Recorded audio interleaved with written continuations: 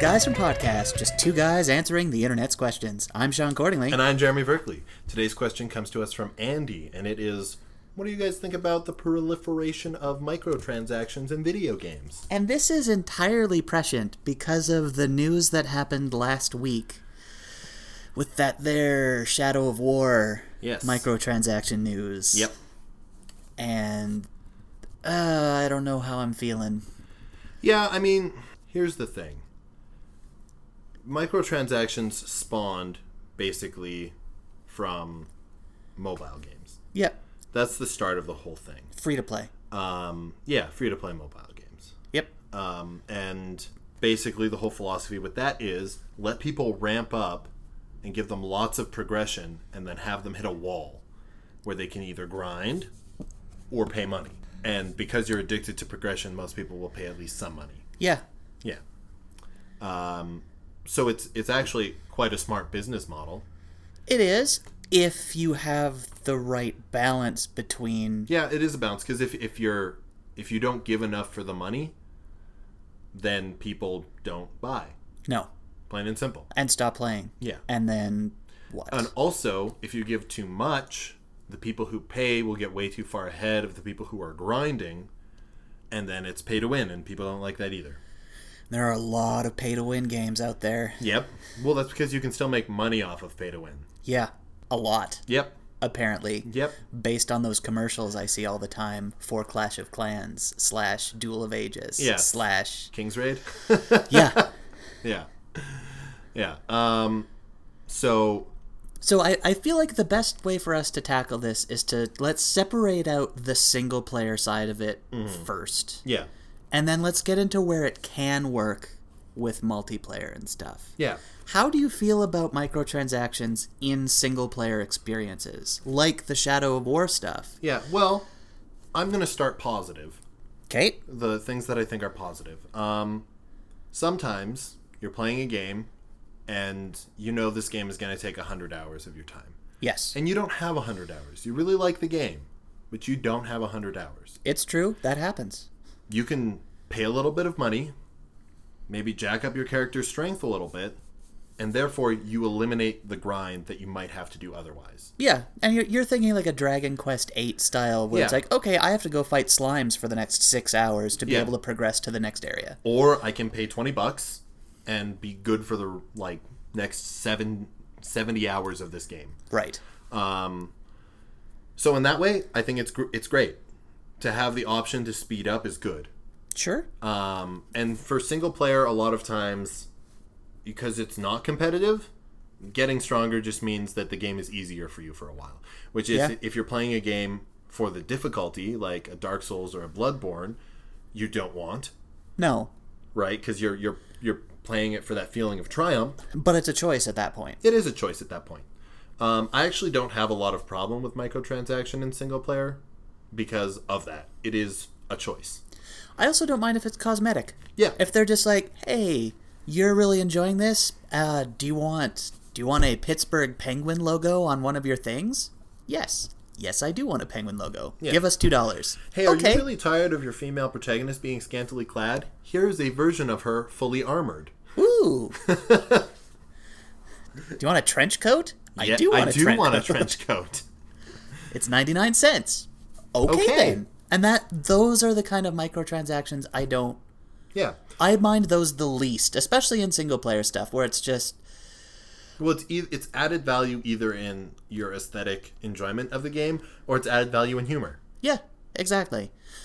The one problem I have when you were talking about the grind is if a game puts the grind in to try and force your hand into paying money to skip it. In my personal opinion, a microtransaction system should be a tacked-on thing. You should make the game so that it plays the way you want it to play, and then if you want to have a system on there where people can buy stuff, go for it. Sure, yeah. But it should not be... The game should not be designed to try and make people pay that money. Right? If they're adding 30 hours of fetch quests and grind to get you to pay, then I have a problem. Yeah. Did you ever... you don't really play the Tales games, do you? Not really. I've been interested, but have no idea where to get in. So I'm just like, well, you basically can play any game because they're all they're all just single stories. They're all single stories. But Tales games are known for they're really grindy. There's lots of grind in them, kind of like Final Fantasy. Sure. But the nice thing that they did with this is that they released packs that you could pay money for, and these packs had different costumes and some materials, and I think one of them was like an XP booster, which didn't give you XP but multiplied the amount of XP you got. So while you were grinding, you got 3 times the XP for doing the same thing. Exactly. Which I thought was clever. Was a really good way to do it. Yeah, I don't mind that.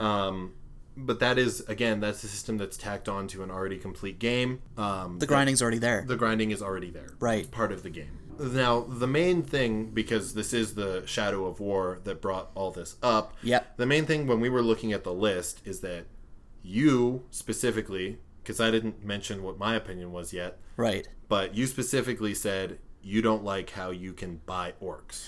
I don't like that you can buy orcs because there is a multiplayer component being added to it, which is why there's a crossover here, where you are establishing, like, I think it's like an outpost system, kind of like a Peace Walker or that sort of thing, where people can combat your base or something. I'm still kind of loose on the details because there's not perfect details out on the game yet. No. Yeah. But if you can, so let's say we're both playing Shadow of War, we both buy a loot box, you get an ultra rare orc, and I get 2 commons. Yeah. You stick your ultra rare orc to protect your base. Is that not then essentially a pay to win the multiplayer side of this game? Yeah. And that makes me feel awkward. Again, when they were talking about it, and a lot of what we were seeing about the Shadow of War was the same as what we were talking about, where it's cosmetic stuff or XP boosters to help reduce grind or whatever. You can get a loot box for extra equipment. Yeah, that's all fine. Yeah. But getting orcs into your army, I have a problem with. Yeah, see, for me, the problem is less with the ability to get these orcs. Right. And pay money, because I'll be honest, if I play that game, I'm probably not paying attention to the multiplayer. If I can stick an orc in my castle and not have to worry about people attacking it, that's great for me. But then again, I'm not paying to win, I'm paying to ignore. That's very true. Which is different, but that's just a difference in style. Yeah. What I have a bigger problem with is that they can stick extra narrative elements in, because you can use these orcs in single player. Yeah. You can put them in your army. They have personalities. They have histories. So if you can buy these, that breaks the immersion for me. Right. On it, because these are supposed to crop up organically through play. And that was the whole point of what made the Nemesis system fun. Yeah. Was the fact that, there's a guy there. It seems to me like that's just making something less cool for a lot of people, because there will be people that buy this, and obviously it's a choice. Oh, yeah, sure. Right? Going back to what before, but I think it's just one step too far in the immersion. Like buying a loot box, you can be like, yeah, my guy found this while he was camping, or in transit. Like, here's a really cool care package from my mom. Yeah. I now have a Rivendell crest on my cape. Oh, that's cool. I got sponsored. I love Yeah. Nice. Yeah. Right? Like, that's all stuff that you can sort of have make sense in the game world. Especially with a game like Shadow of War, because it is about immersing you in the culture. It's one of their big selling points for the game. That was what made the first one so good. Yeah, like you're a part of this world, and it reacts to you. Individuals react to you. And occasionally you're invaded by someone else. It's like, oh man, Jeremy died from this guy. All of a sudden this guy came rampaging into my game and he's super strong. Yeah. And it says... Garvin? What's Gravrin? Gravrin? Gravrin. Yeah. Okay. Gravrin's nemesis. Yeah. It's like, oh man. Cool. Okay. Yeah. I will see if I can help, because then we both get stuff. Yeah. That's neat. Yeah, that's cool. Whereas if it's like, I just bought this really cool dude. He's my favorite. We hang out now. You might never see him. Never. Probably not.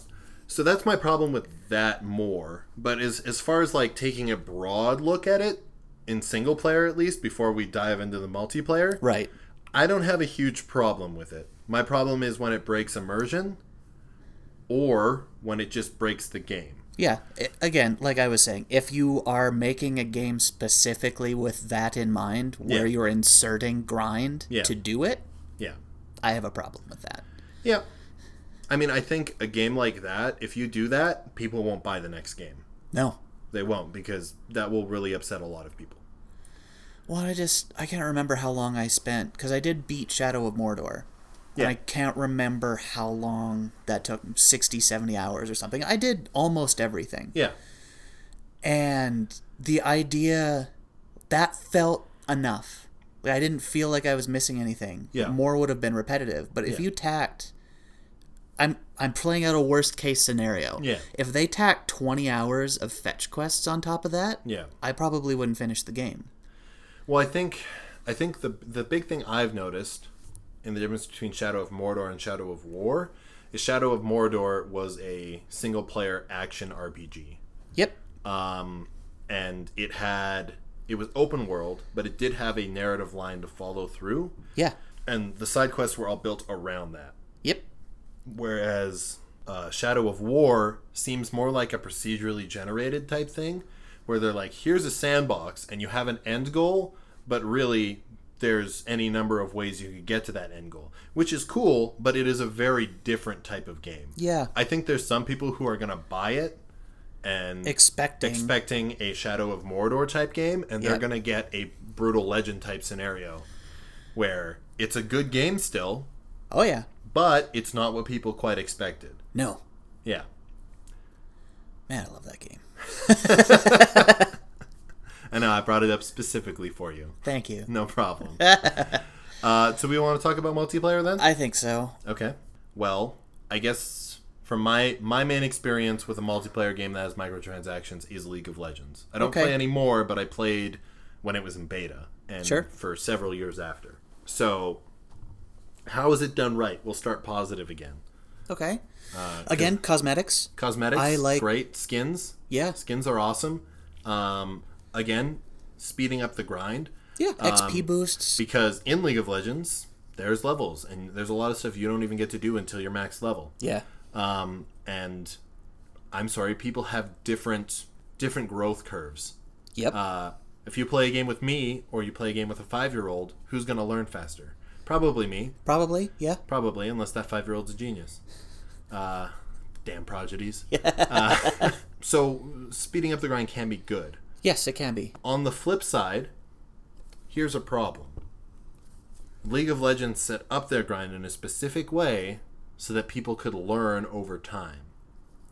Right? If you speed up that grind, suddenly you're playing against more skilled players and you lose all your games. Okay. Right? That starts to sound pay to win. Well, it's not. Exactly. It's the opposite of pay to win, actually. You pay to lose because you start playing against better players too soon. I follow you now. So that is a little bit of a problem with game economy. But, I mean, eventually you can catch up. It just means you're going to have it rough for a little while. Which can get frustrating. Yep. I think it'll just turn people off the game. But basically in League of Legends, you could pay for cosmetics. You could pay for a greater flexibility of builds, because you could have rune pages that gave you specific stat boosts. Okay, sure. Which you could earn over time. And it gives you a wider variety in champions you could play, because you could buy the champions or grind for them. Okay. It did it quite well. I don't know what the economy like it is now, but it did it quite well. Cool. But, again, I think we're on the same page of this, where pay to win is the biggest problem, because in a multiplayer game, really what sells the game is the competitive economy. Yeah. And if you cannot be competitive without spending lots of money, that means that this is a privileged game for rich white people or rich whatever people. Or miners. Yeah. XP miners in China who then sell a character to somebody. Yeah. Yeah. Here, have this account that I've already ground up to be competitive. Yeah. Yeah. Exactly. That's frustrating. Yeah. Competitive balance. Like, I understand. I went into... I got Battlefield 1 yeah. late. super late. I got it on sale because I'm mostly in FPSs for the story. Yep. And I don't want to pay 80 Canadian dollars for what is usually a 10-hour. Yep. Yeah. Yep. Just, yeah. Because I'm not a huge multiplayer guy. I mean, that's about the same value as a movie, but... Yeah. Yeah. Ish. Except you can play it again. I could. Yeah. In theory. Yeah. In theory, there's replayability. Yeah. Still. Yeah. I'd rather pay $30-$40 for just a single-player experience. Oh, yeah. If I can. Yep. But I really liked Battlefield 1, so I wandered into the multiplayer. Mm-hmm. But the problem is, and it's not really pay to win, the microtransaction system does unlock guns. Yeah. And mods for guns and that sort of thing. But I understand that I am so far behind everybody who started in November and it's August. Yeah. Like, I get it. I'm not going to be good enough. Yeah. But would I want to be able to buy some XP boosts to be able to get myself to where I could be competitive? Mm-hmm. Maybe. Yep. But at the same time, I don't know how much money that would require. Well, it's like the problem you're talking about is something that I think comes up a lot in those mobile games. In that which case, let's say a mobile game is fairly popular. Let's go Clash of Clans, because that seems to be the one that always pops up. Yeah. I haven't played it, but my guess is that after a year, they introduced a new startup bonus that is probably worth $100 or something of in-game currency. And what that does is it just speeds somebody up. Not to the point where they're competitive with the top. Right. But the bottom of the player base. Yeah. Right? And as the game goes on longer and longer, they keep on introducing those new things. And then for the top-end players, they introduce higher-end stuff or different game systems to play with that are level-locked. And that way you create micro economies within your game. Yep. And business-wise, it's brilliant. Oh, yeah. But that's why they can afford a commercial every commercial break at every sporting event in this country. Yeah, but as a player, especially as somebody who wants to just experience the game in all its breadth, having things hide behind level-locked walls or a price paywall, or even just knowing that, like, even if I dedicate 24 hours a day for a month, I will not be competitive with the top of the player base. Yeah, never. Never, ever. Nope. I will just never catch up. That turns me off. Marvel Puzzle Quest, man. Yeah. I mean, I'll never be at the top of that. No, never. Never and I ever. played every day for almost a year. Yep. And I did put some money in to unlock character slots, just Yep. because I wanted to have characters and things. No, but definitely. at a certain point, the grind of what is available in single player and not PvP, you hit a point where it's just like, okay, this is as far as I can get with this. Yep. Fine. Then you go into PvP, and it's just, I can't, there is no way I can catch them unless I pay hundreds of dollars. Yep. And even if I do that, they will still be able to be past me. Yep. So why do I keep playing? Well, yeah. Well, I think that's what gives those games a lifespan, right? Yeah. And people try to extend the lifespan of their game because they've put money into the development and they want to redevelop it. Server space and that sort of stuff. You're paying for server costs, so sure. So it makes sense why you want to keep it that way, but at the same time, it's like this is why Diablo is so successful with seasons, because okay, you might have a character that's not part of seasons that can just annihilate everybody. But if you want to be competitive, no matter what time you start the game, you just wait for the next season. Yep. And then you just only play in the season. And it's the same game. Yep. So you're at an equal playing field for everybody. But you can't really do that in a mobile free-to-play game or most multiplayer games. It's true. Blizzard also has the money. Blizzard also does have the money. Where they can just be like, okay, let's just reset it. And the people. Yeah. Money leading to the people who could just set this up and run it and maintain a game like this for this long. Yeah, well, a lot of it depends on the quality of people you have at the company. Yep. And not even the size of the company. It's the quality of the people. Yeah, it is. And it's also the attitude of the people. Yeah. Because you can bet your butts the people who work at Candy Crush are not worried about creating the best gaming environment. They're mostly worried about making you play an addictive 3-match game that you will pay money for. Yeah, because you can only play it 5 times, then you fail. Yeah. Better buy that $2 boost. Eh? Eh? Eh? That is all that game is for. Yeah. Because you can play other Match 3 games. Yes. There are hundreds, Yep. if not thousands, available. Marvel Puzzle Quest is quite fine to play. Yeah, it was very fun. I enjoyed my time with it. Yep. But, like I said, there's just that certain point where I can't do it. Yep. Back to Battlefield 1, I stopped multiplayer right away. I had somebody who is super high leveled, Yeah. who's a friend of mine. Yeah. He's like, if you want to play together, I am a tier 2 level 99 medic. Yeah. So we can hang out, we can play. I'm like, that's awesome. But you live in the UK and play at different times than I do. I Yep. could try and figure it out. Yeah. But every multiplayer match I was in, I was like level 3, level 4, trying to start getting my way up, and I was being one-shot killed by level 100 people. Yep. And it's like, but I can't get there. Yep. I could buy a gun. You can't heal me if I'm one shot all the time. That's Yeah. just it. I can't buy my way in. Yeah. A, I don't really want to. Yeah. And B, if I get, it's a loot box. Yep. So if I don't get what I need, then It's I've just random. spent $10 on something that... Wouldn't it be nice if you could just pay to be like, I want this one thing? That's what turns me off from like wide character games. Because I'll be like, oh, this is a IP that I really like. Right. I hope I can get this character. I see that character's in the game, right? And it's like, sweet, I can get this character. What do I have to do to get this character? Oh, well, I have to buy these loot boxes. And it's a super rare, which means I have a 1% chance of getting it. That drop is awful. Yeah, right? It's like, Yeah. oh, okay. I'm not playing this game. That's fair. Like, Marvel Heroes Omega has a nice balance to it. Well, you can get a specific hero. You can get any hero you want, for the most part. There's a few that are locked in packs. And that I get. But none of the packs are specifically characters that I think have a wide range of appeal. Yeah. Like Spider-Man, who, despite my distaste for him, is a hugely popular Marvel character. Yep. He's not behind an $80 pack. No. You can grind to get him, or you can pay, I think, like $20. Yeah. And you can get him and a few other cosmetic-y things for that. Yeah. Fine. Sounds good. Okay. Yeah. And you get a loot crate every time you get a character to level 60. They drop just enough in-game currency to keep that, like, okay, I'm able to get the characters I want at a reasonable pace, Yeah. or I can drop $13 to get one. Yeah. Fine. Okay.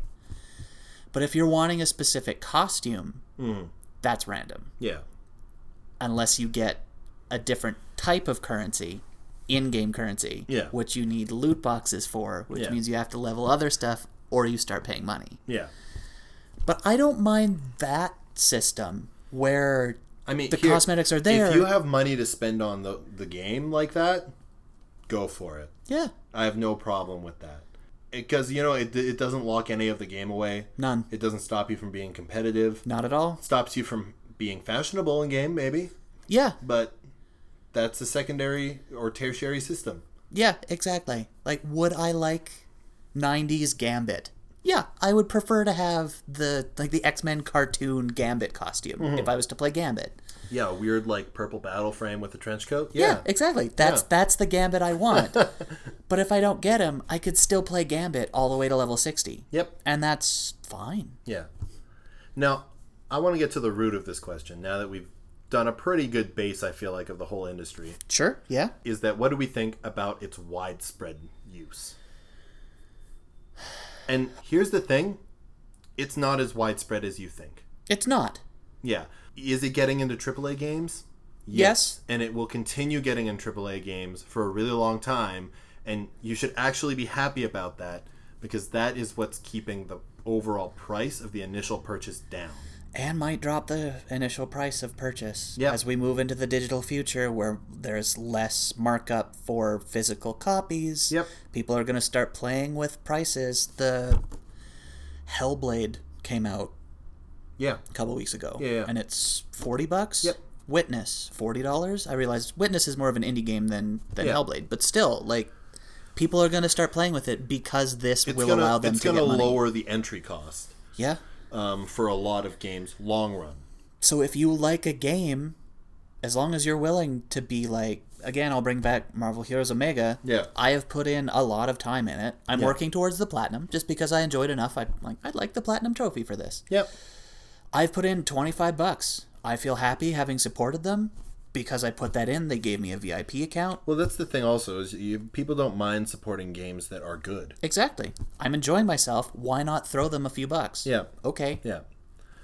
So yeah, AAA titles, it's not going anywhere, and that's the upside to it. Now, again, there are all those issues with it, but it's not going anywhere for there. No.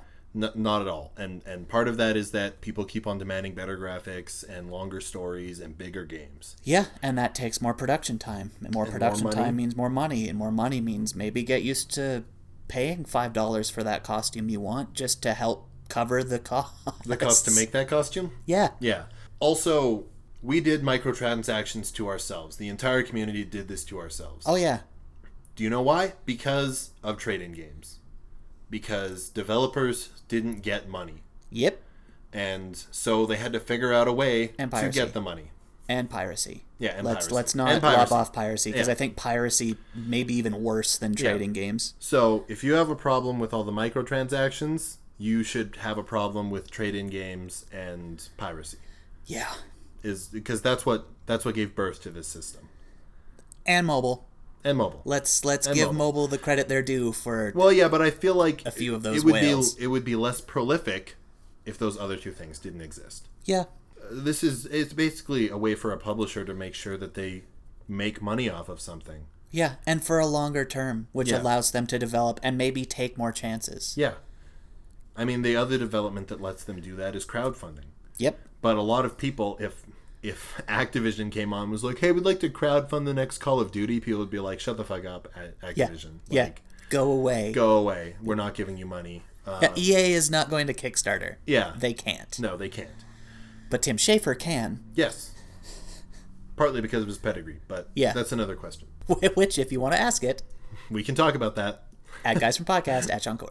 Yeah. At Mighty Thieves. At Mighty Thieves.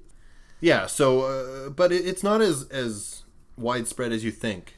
And we're actually in a golden age of the indie game.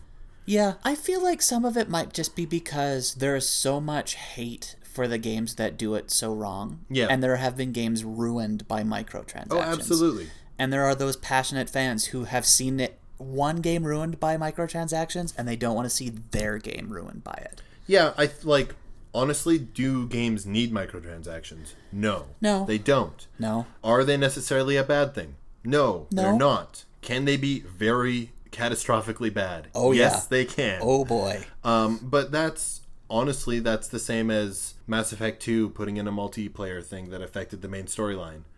Catastrophic.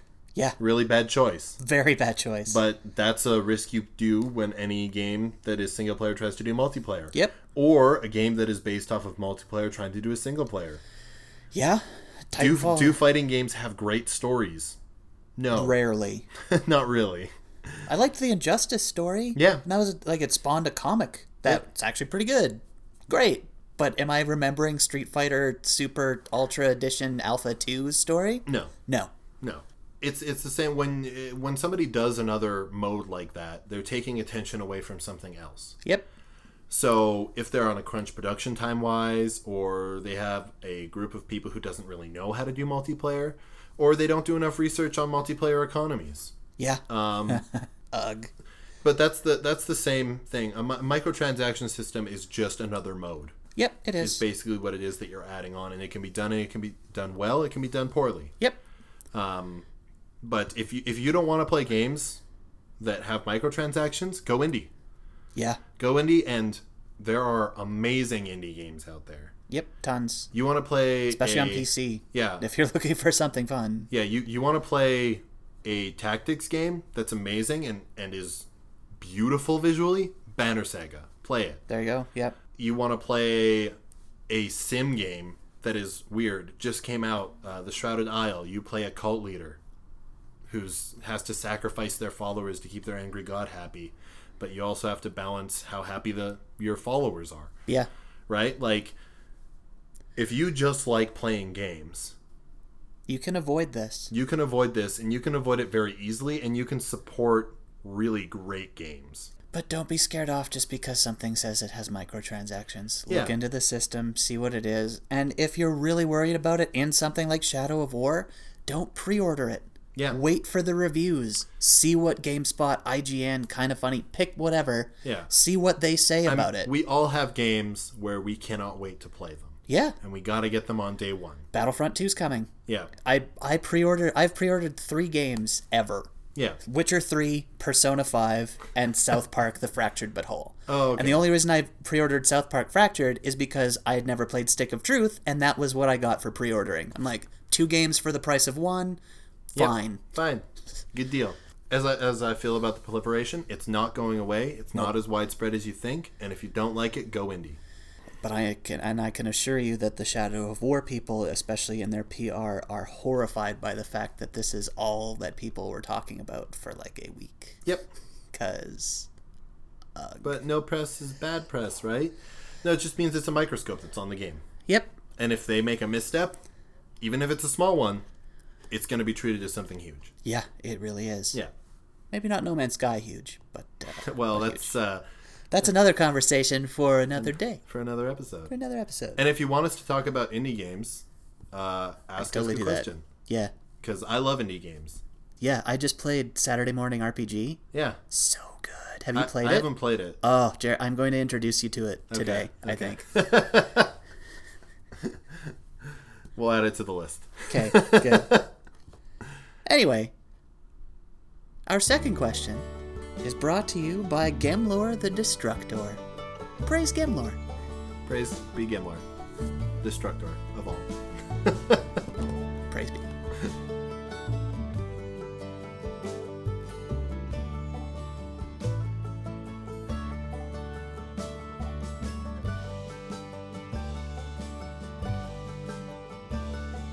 And we're back. We're back. And we have a second question. What? This question comes from Rob. No last name. Nope, just Rob. Just Rob. And that question is, now forgive me if I get the wording wrong on this, Sean, but what do you prefer? Western RPGs or JRPGs? That's essentially what Rob asked. Okay. Yes. Okay. Let's try and... What about... Are we including, like, off the beaten path RPGs? Are we including the weird shit? We can. Okay. Well, we'll see. We'll see how long we talk about this, and we can always go to the weird shit. Yeah, we can. So, Sean, why don't you tell me about your favorite JRPG to start with? Yeah. Well, it's Final Fantasy VI. Okay. Were you thinking it was Persona 5? I was thinking it's probably in the top 3. Oh, yeah, it's 2. Yeah. Yeah. Yeah. I'm still a 6 guy, though. Yep. And the turn-based RPGs are where I started. Mm-hmm. And it's what really kept me in video games through... Okay, so there was a period where it was NES, SNES, then I went to PC, then I came to university and just had a computer, but I got emulators. Yeah. Which meant that I played all the Final Fantasy. I remember being really bored and you being like, here, play this. And you gave me a Gundam dodgeball game. Yeah. Super Battle Dodgeball from Yeah. SNES. Yeah. So good. It was lots of fun. I was very bad at it. Also, the controls were all in Japanese, so I had no idea what I was doing. Yeah, I had no idea either. Yeah. But whatever. Yeah. It was great. The weird shit. Yeah. But yeah, so JRPGs is really where my heart lies. Home is where the heart is, and your home is in JRPGs? Yeah, but I probably have more Western RPGs in my top 20 games. Yeah. Because there are more of them now. There are more of them now. And there's something just so sweet about that. When you nail that action RPG balance. Yeah. Yep. Well, also a JRPG requires a lot more things to go right for it. Oh, yeah. Yeah. The story has to be right. The music cannot get repetitive. Yeah. The systems have to be complicated enough to be engaging, but not so complicated that you don't want to get into them. Yeah. And not so simple that there's nothing to do in the 90 hours you probably have to sink into this. Yep. It can't be too grindy. Translation's got to be good. Oh, yeah. Localization. If the localization sucks, it's over. Yep. So that's where we'll start with you. Yeah. What would you like to start with me? Well, what is it for you? first? Well, I actually think... Like, are you like me where you started JRPG? I think actually, I always liked RPGs. Okay. But the one that sticks out in my mind is really sort of selling me as the main thing I play as RPGs. Right. Is Fire Emblem Path of Radiance. Okay. Yeah. So, technically, it's a JRPG. Technically, yes. Because it is Intelligent Systems, it is Nintendo. Yep. But I stumbled upon it... Not by accident, because I was like, oh, RPG. And it's made by Nintendo. Cool. I will try this out. And I really love tactics and strategy. And Fire Emblem has both those things. Sure. And Path of Radiance is a really personal story that touches on a lot of real-world issues. Oh, okay. Racism is one of its main themes. Okay. So I really, really liked that. But it is a different vein of JRPG. Yes, it is. It is. So that's probably one of my top RPGs all time. Okay. Yep. That's probably in my top 5 games all time. Sure. It's really good. I really, really like it. As far as like Western RPGs, probably the one I was into the most was Diablo 2. Sure. Which I enjoyed, but it's more like the moving pieces that I enjoy. I don't think... That's what Diablo is, though. I don't think there's a Western RPG whose story that I was like, yes. Any of the Dragon Ages? I guess Dragon Age, yeah. I do like Dragon Age a lot, but at the same time, I know you do. I don't That's get, why I was like, I don't really? get Dragon Age. I get Dragon Age sort of for the story, but it's not a top 5 game for me. Fair. Yeah. Like, I like it, it's not a top 5 game. Same with Mass Effect, not a top 5 game. And also, to me, in my head... Those are action RPGs, not RPGs with action. Yeah. Like when we're talking about RPGs, my mind goes to Baldur's Gate and sure. Like these really complex systems that built around, not games that are God of War with RPG system. Like you have a skill tree and experience points. Yeah, that's not an RPG to me. But it is. But it by is. definition and by Rob's question, it is. That's an ARPG. Yeah. So yeah, he said Western though, not ARPG. No, but I feel like I could get contextual clues. Yeah, I think I can base it on. Yeah. When you're saying that, I'm like, somebody says RPG, my head goes Final Fantasy. Yeah. Immediately, that is where I go. Final Fantasy, and then I'm like, oh yeah, and then Dragon Quest and Persona and Shin Megami Tensei, and so my head's immediately JRPG, turn-based. Yeah. So I mean, there's some games that stand out to me over the years. Beatin Katos was a really obscure GameCube. I have heard of it, RPG, and it was great. I tried it, I think. Here's the thing: it was weird, but at the time I had nothing else to play, so I got through the weirdness. Fine. And things started making sense, and I was like, "Oh, this is actually amazing." And the systems were great. It was a really good JRPG. But I feel like, in terms of what I prefer, I'm kind of like straight down the middle, because my favorite type of game is that like tactical RPG with lots of different moving things. Sure. Yeah. Right. And I also really like emergent storytelling. So not the newest XCOM, but XCOM, the new XCOM, the Enemy Within. Yeah. I really, really like that game. Okay. And it is an RPG, but it is more a tactics strategy simulator. And I've never finished a Final Fantasy, Sean. Oh wow. Okay. Yeah. I finished. I've played probably 5 different Final Fantasies. Okay. All from different eras. Sure. Yeah. Trying to find one that I would really like. I think the furthest I got in one was 4. That is a good one. Yeah. That is a very good one. But yeah, no. There's some that I'll get to the point where the world opens up and I'll be like, okay, I'm done. Don't want to do it. Fair enough. JRPGs kind of turn me off a lot because of the grind. There's an expected grind, and I'm not a person that likes the grind. Some of them are worse than others. Yeah. You never play Dragon Quest. I won't.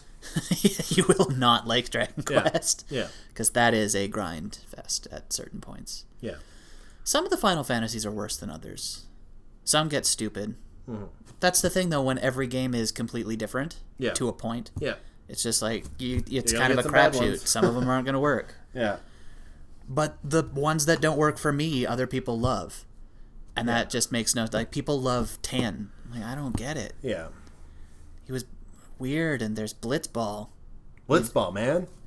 I mean, I guess, if you like Blitzball that much, but I just... Oh, man. Yeah. Why? And I haven't played 15 yet. Yeah. Because I'm lukewarm.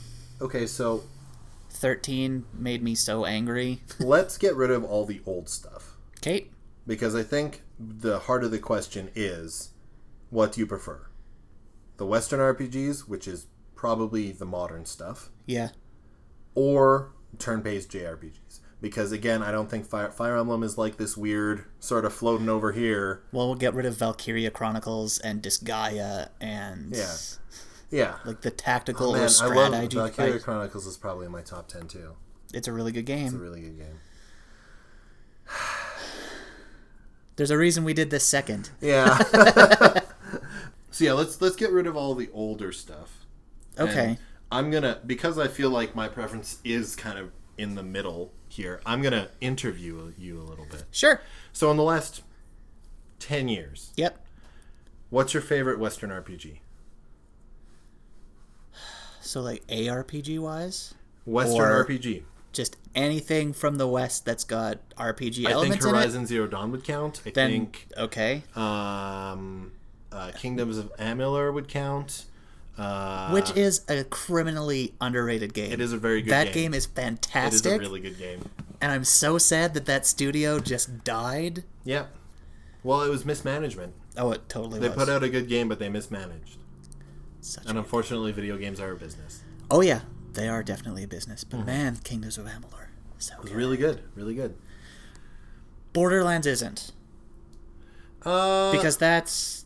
Like, it's borderline. There's some elements of an RPG in it. Here's the thing. I would say Borderlands, the first game, yes. Borderlands 2 and 3, no. There's a 3? Yes. Well, it's the prequel. Oh, the pre-sequel? Okay. Yeah, the pre-sequel. Yeah. Okay. Yeah. I'm a big Borderlands person, so... Yeah. Yeah, okay. I'd say the first one counts. Okay. Last of Us, no. No. Because there is a crafting and such system, but that is a linear, progressive story. Well, it's also... That is a narrative game with the dressings of an action game. Yep. Basically on top of it. That's fair. Yeah. If those are my restrictions, then it's Horizon Zero Dawn. Okay. And why would you say that that's at the top? Emergent storytelling. Mm-hmm. Some of the best I've come across in a long time. Mm-hmm. I loved the world. I loved the character. I liked the fact that the system never felt like I was trapped in one setup, and that it was mostly weapon-based as opposed to making her great. It was through learning how to do stuff that she got better. Yeah. And it always felt like that, and I've never really experienced a game that nailed that on top of a great story, a fun world, and just so... And really great voice acting? Really great voice acting. Yeah. Such good voice acting. Really good. Okay, cool. So that would be my choice. That'd be your choice. Yes. I already know the answer to the next question, but I'll ask it anyways. Last 10 years, best JRPG. It's Persona 5. Right. Yeah. And why does it stand above other ones? The voice acting is spectacular. The story is spectacular. The music is fantastic. The neo-jazz punk aesthetic is amazing. The characters are great. The story is great. And I never got tired of playing it. In 120 hours of going through it, I never was like, ugh, I need a break from Persona. It was always, okay, I'm going to watch a movie, and then I should be able to squeeze in a couple hours, get a little bit more of that palace done. Yeah. Okay, here's my question. Sure. That I didn't ask in the Western section. Great. I'm going to ask about Persona. Do you think that the simulation part of Persona is what makes the RPG part of Persona better? Yes. Okay. I think combining the life sim / time management portion with a very, very good Shin Megami Tensei game is what makes Persona the best. Okay. Gotcha. I don't know why I enjoy the idea that it's like, okay, I have to go to Shibuya and I'm going to go study at the cafe because I have to get my knowledge up, but then I have a date later, so I have to make sure I am on time for that because I don't want to make her mad. And I'm not trying to spoil anything because Jeremy hasn't played Persona yet and he really wants to. after you have, we can do a spoiler cast. Okay. Yeah, we'll do it. I've been asked to talk about Persona 5, and you're the only one who can do it, who talks on the podcast. Yeah. Dave ain't playing it. We'll do it. Watch me get like a bunch of tweets being like, "You playing yet?" So how's Persona 5? You playing yet, bro? Hey, bro. How's that Persona 5? Okay, now here's have you the picked waifu really. Yet? Have you picked your waifu yet? Look, a waifu is a personal choice, and I won't discuss that on anywhere but the spoiler cast. So tune in. Here's the real tough question. Sure. Between these two pinnacles of these different type of games, for you, which is better? Or are they too different to compare?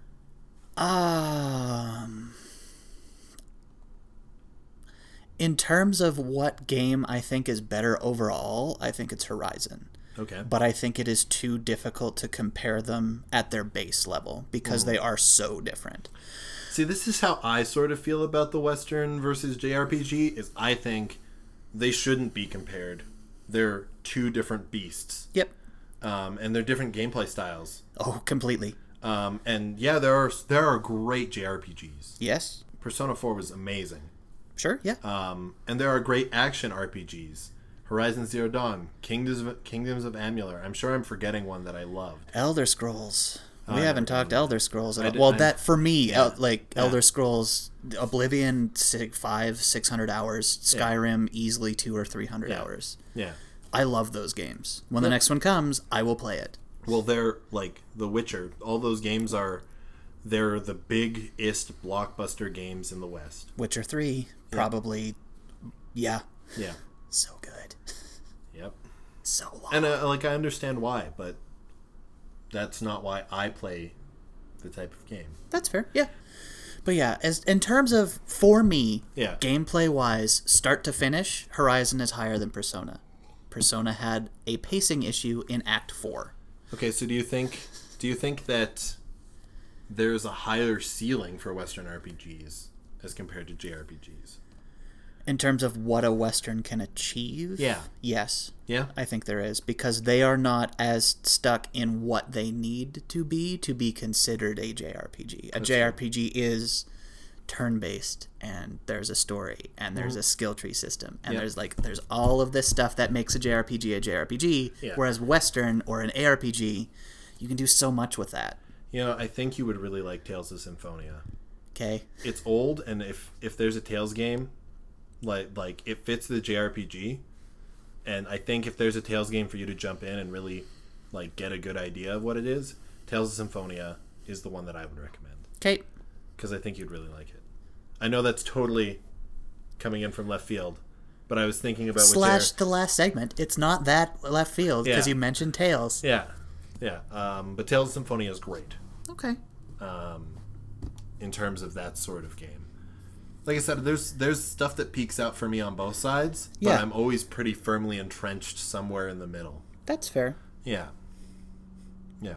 What do you think you play more of, Western RPGs or JRPGs? Western. Yeah? So there's not as many JRPGs. I guess not all of them get released out here. Exactly. That's the problem. I am also not a big Nintendo guy. Yeah. So anything that's on the DS, no. Mm-hmm. I don't have a chance to play it. So Yeah. Crap. Fair. Yeah. Fair. That's why a lot of the Western RPGs that people really love, I only had a GameCube. Yep. So Fire Emblem and weird stuff. Yep. That's what I grew up on. That's fair. Whereas I was like Bard's Tale and Final Fantasy and Cool.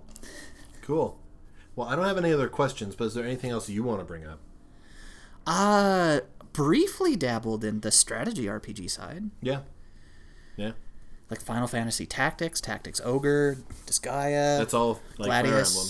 That's my main path. Yeah. Yeah.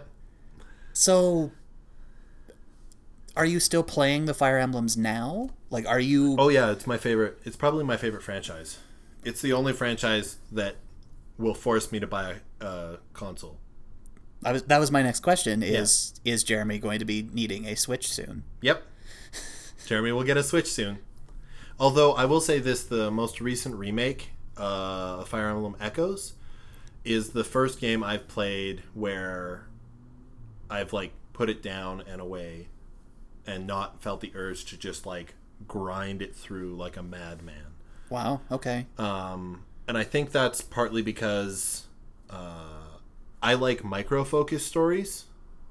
I like characters developing in very specific ways. I like conversations and how they ricochet off of each other. Rather than a macro story where it's... Which is more of what Echoes is, at least in the first 3 acts. Gotcha. They give you a lot of world perspective. Yeah. But not a lot of personal character perspective. Ah, I see. And I think part of that is because the main character is supposed to have some mystery around them. But that doesn't pull me in. Yeah, so then what do you do? Yeah. Like, okay. So I will eventually finish it for certain. Yeah. But yeah. It's the first Fire Emblem game where I haven't been like, yes. When Fates came out, I played Fates all the way through. Played Conquest all the way through, and then I bought Revelations and played all the way through. All within the course of, I think each one took me about 2.5 weeks to get through. Yeah. Okay. And I did not lose anybody. I am really good at Fire Emblem. It sounds like it. Yeah. But that's because it's my jam. It's what I've played probably the most of in terms of like consistent style of gameplay. Because I also play XCOM. I also play Final Fantasy Tactics. It's my wheelhouse. That's fair. Yeah. Did GameCube have Gladius? I don't know. It was a strategy RPG.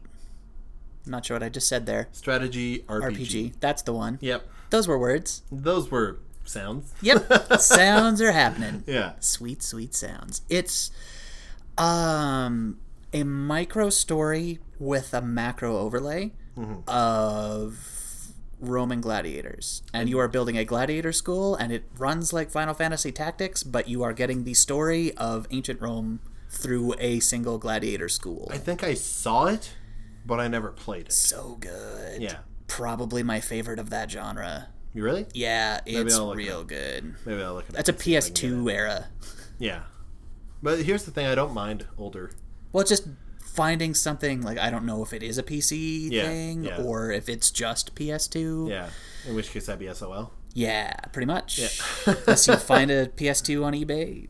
Yeah, I'm sure I could find something. Probably. I actually know a guy, so. There you go. I know a guy. I've got connections. So Nintendo, but no Xenoblade. No. Well, because Xenoblade came out on Wii U, and I never got a Wii U. Weren't there Xenoblades before that? I don't think so. I think the first one was Wii U. Weird. Yeah. That doesn't make sense. We can look it up. We might have to. Yeah, I think the first one is that. But the last Nintendo main home console I got was the Wii. And I didn't play it that much. Well, yeah, because it was a Wii. Yeah, it was a Wii. I didn't play it that much. I ended up getting Xbox, and I was Xbox for a bunch of years, but then I got fed up that all of the sort of really interesting concepts for games seemed to be on PS4. Yeah. So then I switched to PlayStation. So I'm not a fanboy of anybody. Not really, no. I go where I want.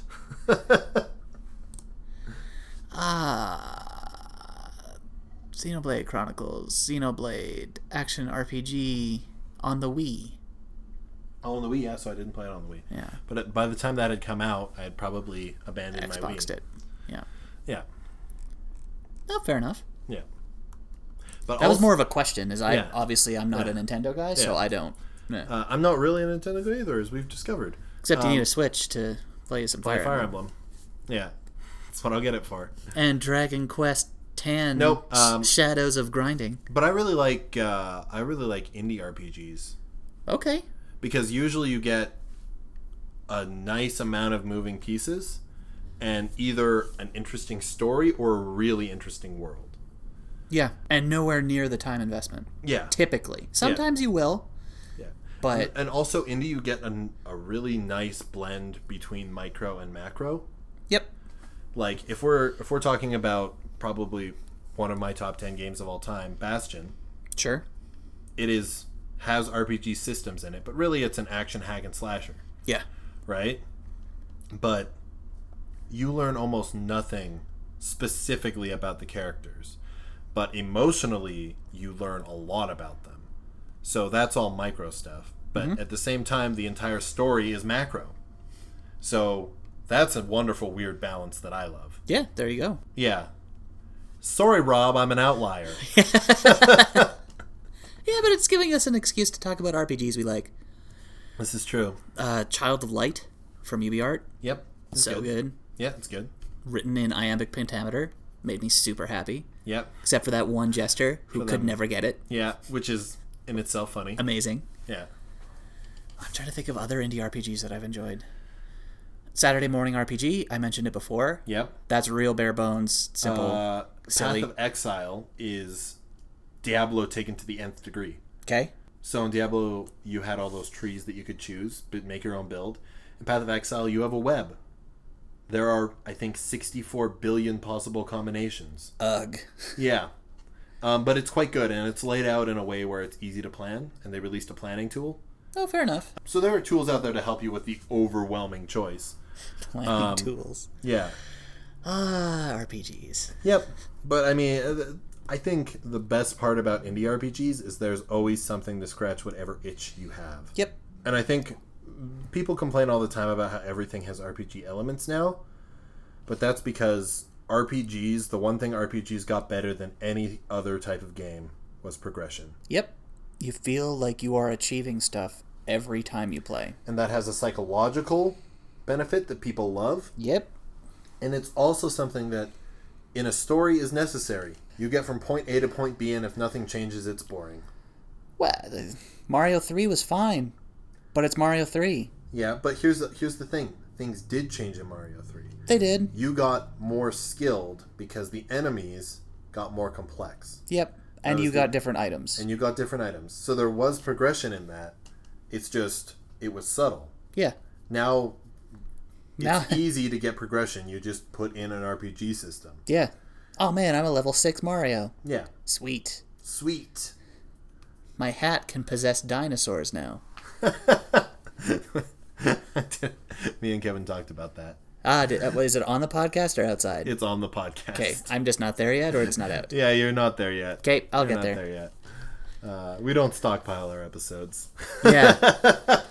It sometimes causes us to freak out a little bit, but that's okay. Yeah, that's fine. Yeah, no, we talked about that at length. So check out the Third Space episode. Ooh, I don't know off the top of my head. Okay. But it's something about freak beasts. Okay. Yeah. I feel like there's 2 genres that we should touch on before we go. Okay. On this surprisingly well-timed podcast. Yeah. We haven't talked MMORPG. Oh, you're right. And we haven't done Souls style. That's true. That's true. Both are sort of on the periphery of me. I've only played one MMO sort of to fruition, and that was Star Wars The Old Republic. Okay, sure. I'm a DCUO guy. Gotcha. I did that. I don't mind it. It's fine. It's fine. As long as the microtransactions are good. Yep. I think you really have to find the one that fits you. Yeah. Is the thing. There's a lot of them out there. You got to find the one that fits you. I'm not a big fan of grind, and I really need story and character interactions, so that's why SWTOR worked for me. That's fair. DCUO, I liked the power set. I liked the world. I had some friends who were playing, so it was just like, yep, and that's okay. the other big thing. Run some raids. You need friends. Yep. Because playing with strangers can be great. It can be, but it can also be terrible. Yep. Marvel Heroes Omega, kind of an MMO, but not. It's like a Diablo split screen, more like it. Yeah, pretty much. Yeah. I think the big draw for that, at least for the console version, is you can sit on the couch with somebody else and play with them. Yeah, and go through. Yeah. Fairly decent Marvel story. Yep. Good combat loop. Yep. So. Good gameplay loop. Yeah. Turns out that's important. Yeah, it really is, especially in MMOs. I've never played Dark Souls or Bloodborne. Okay. So this is all on you. How do you feel about it? I like them. Yeah. I like the concept of when you die, you lose your progression until you go back and get it and then save again. Oh, there's another category we haven't talked about. Roguelike. Oh, yeah, roguelikes. Okay. But I don't want that to invade other games. Yeah. I don't need that everywhere, but in the few places where it's like, when Bloodborne 2 gets announced, I will get that. Yeah. And I will play it, because Bloodborne was my jam. I like Dark Souls and that, but I like the slightly faster feel of Bloodborne. Yeah. I think the thing that does draw me towards trying them is a system where the combat, if I'm skilled at it, I can have less good equipment and still go forward. Yep. So the idea of being skillful is appealing to me because there are some games I have played where I pull off amazing combos and I'm like, that's great. This feels awesome. Yep. So I get the sense of accomplishment. I get that the difficulty is there so that you can have this system that when you master it really makes a big difference. And you feel great. Yeah. I get that, but at the same time, it's a type of grind. Right? It can be. Yeah. I'd suggest Bloodborne over the Souls. Yeah. Because it moves faster. Also, horror, not for me. Yeah, you're not a horror guy. Not a horror guy. Bloodborne, probably the creepiest of them all. Yeah. Yep. So that's another barrier for me. That's another barrier for me. But I do love roguelikes. There you go. Absolutely do love roguelikes. For those of you that want to go down deep in a math hole. Yeah. Yeah. Deep in a math hole, look up Tales of Majal. I never dipped in. I was just like, nope, that's not Tales too of much. Majal is an amazing game. Sure, it sounds like it. But you have to like math. And you got to figure stuff out, and it is very luck-based until you start figuring out what you can and cannot do. And you know that Dark Souls tagline, you will die? Yeah. Yeah, in Tales of Majal, you're going to get murdered over and over and over and over until you sort of figure out different things. It took me probably 30 times to figure out that the reason why I always died in the lightning dungeon was that somebody would crit me, and lightning has the biggest damage variance in the game. They would crit me at a high variance, and that would kill me. Right. So then I found out, lightning resist is really important. Yeah, sounds like it. Yeah. So if you like learning over time and unlocking stuff, because it has a fairly good amount of unlocking different races and classes, and you know what? The lore is actually really interesting. There you go. Sure. Tales of Majal. If you're looking to dip your toe in with a more action-y feel to it, Rogue Legacy. Yep, Rogue Legacy. Because it gives you that roguelike feel. Yep. But it's not the math bomb. And it's very quick. Oh yeah, super quick. Very quick. But you're going to play that castle a lot. Yep. Because you're going to have some trouble. Yep. And then all of a sudden, you'll have a horrible ancestor. Yep. And then they will spawn a crazy, terrible child that you need to get through the castle enough to get something better. Yep. But it's a good intro to that kind of system. It is. Before it is you launch into something deeper. Yeah, I mean, I didn't go all the way to the bottom. No. I didn't go to Adom. No, I like roguelikes mostly because you can feel the system opening up before you. Yep. And it's a combination of learning but also discovering. Yeah. That makes a huge difference. And I think it's the only game where you'll be playing and you'll get a drop of a unique loot that you've never seen before. And you'll be like, this is my build now. This is awesome. And all of a sudden you're reconstructing, and there is something very satisfying in that loop as well, where it's just like, oh, definitely. Now I'm building this. I haven't played Tales of Majal probably in about a year and a half.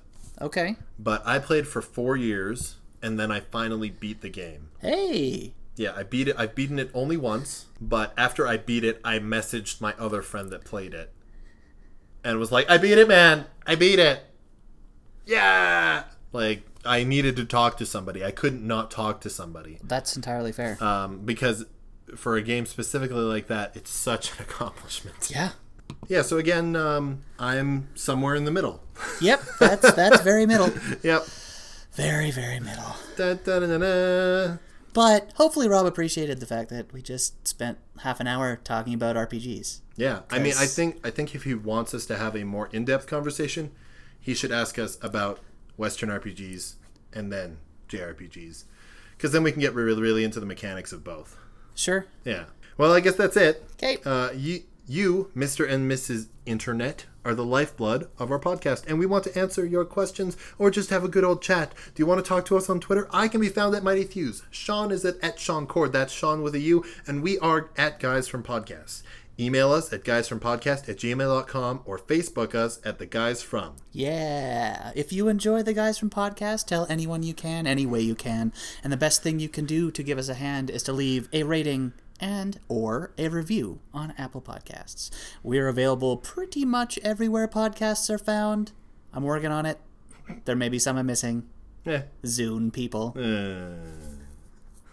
Hey, Jeremy, is there anything you wanted to plug? Yeah, I want to plug Supergiant Games. Sure. We talked about Bastion a little bit today, but there's also Transistor and the new game out, Pyre. I haven't played Pyre, but if you like music, and I'm guessing some listeners of your podcast might, I would imagine, then check out Supergiant Games. Every single game they've put out has been on for Game Album of the Year, and for really good reason. Yeah.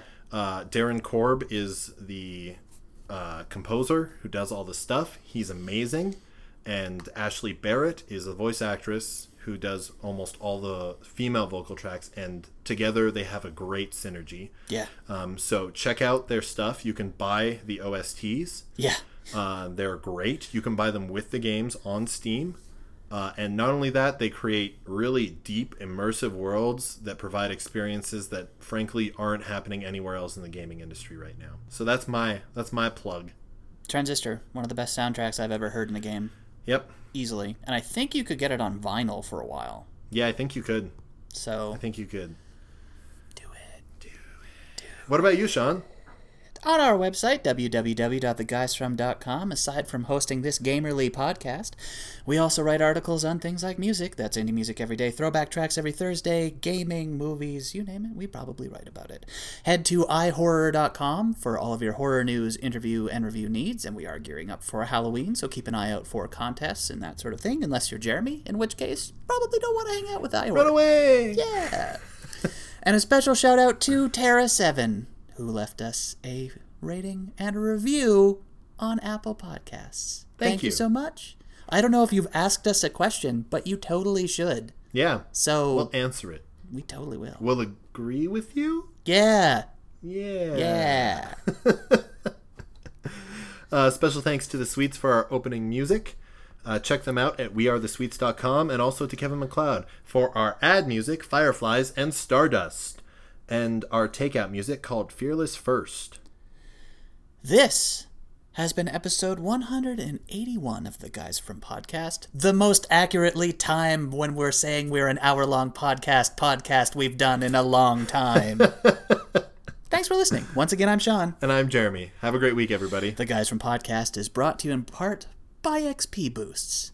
XP Boosts are what we're doing this podcast for. We are now both level 3 podcasters. Woo! Level 3. Almost got that level 4 bonus. I can't wait.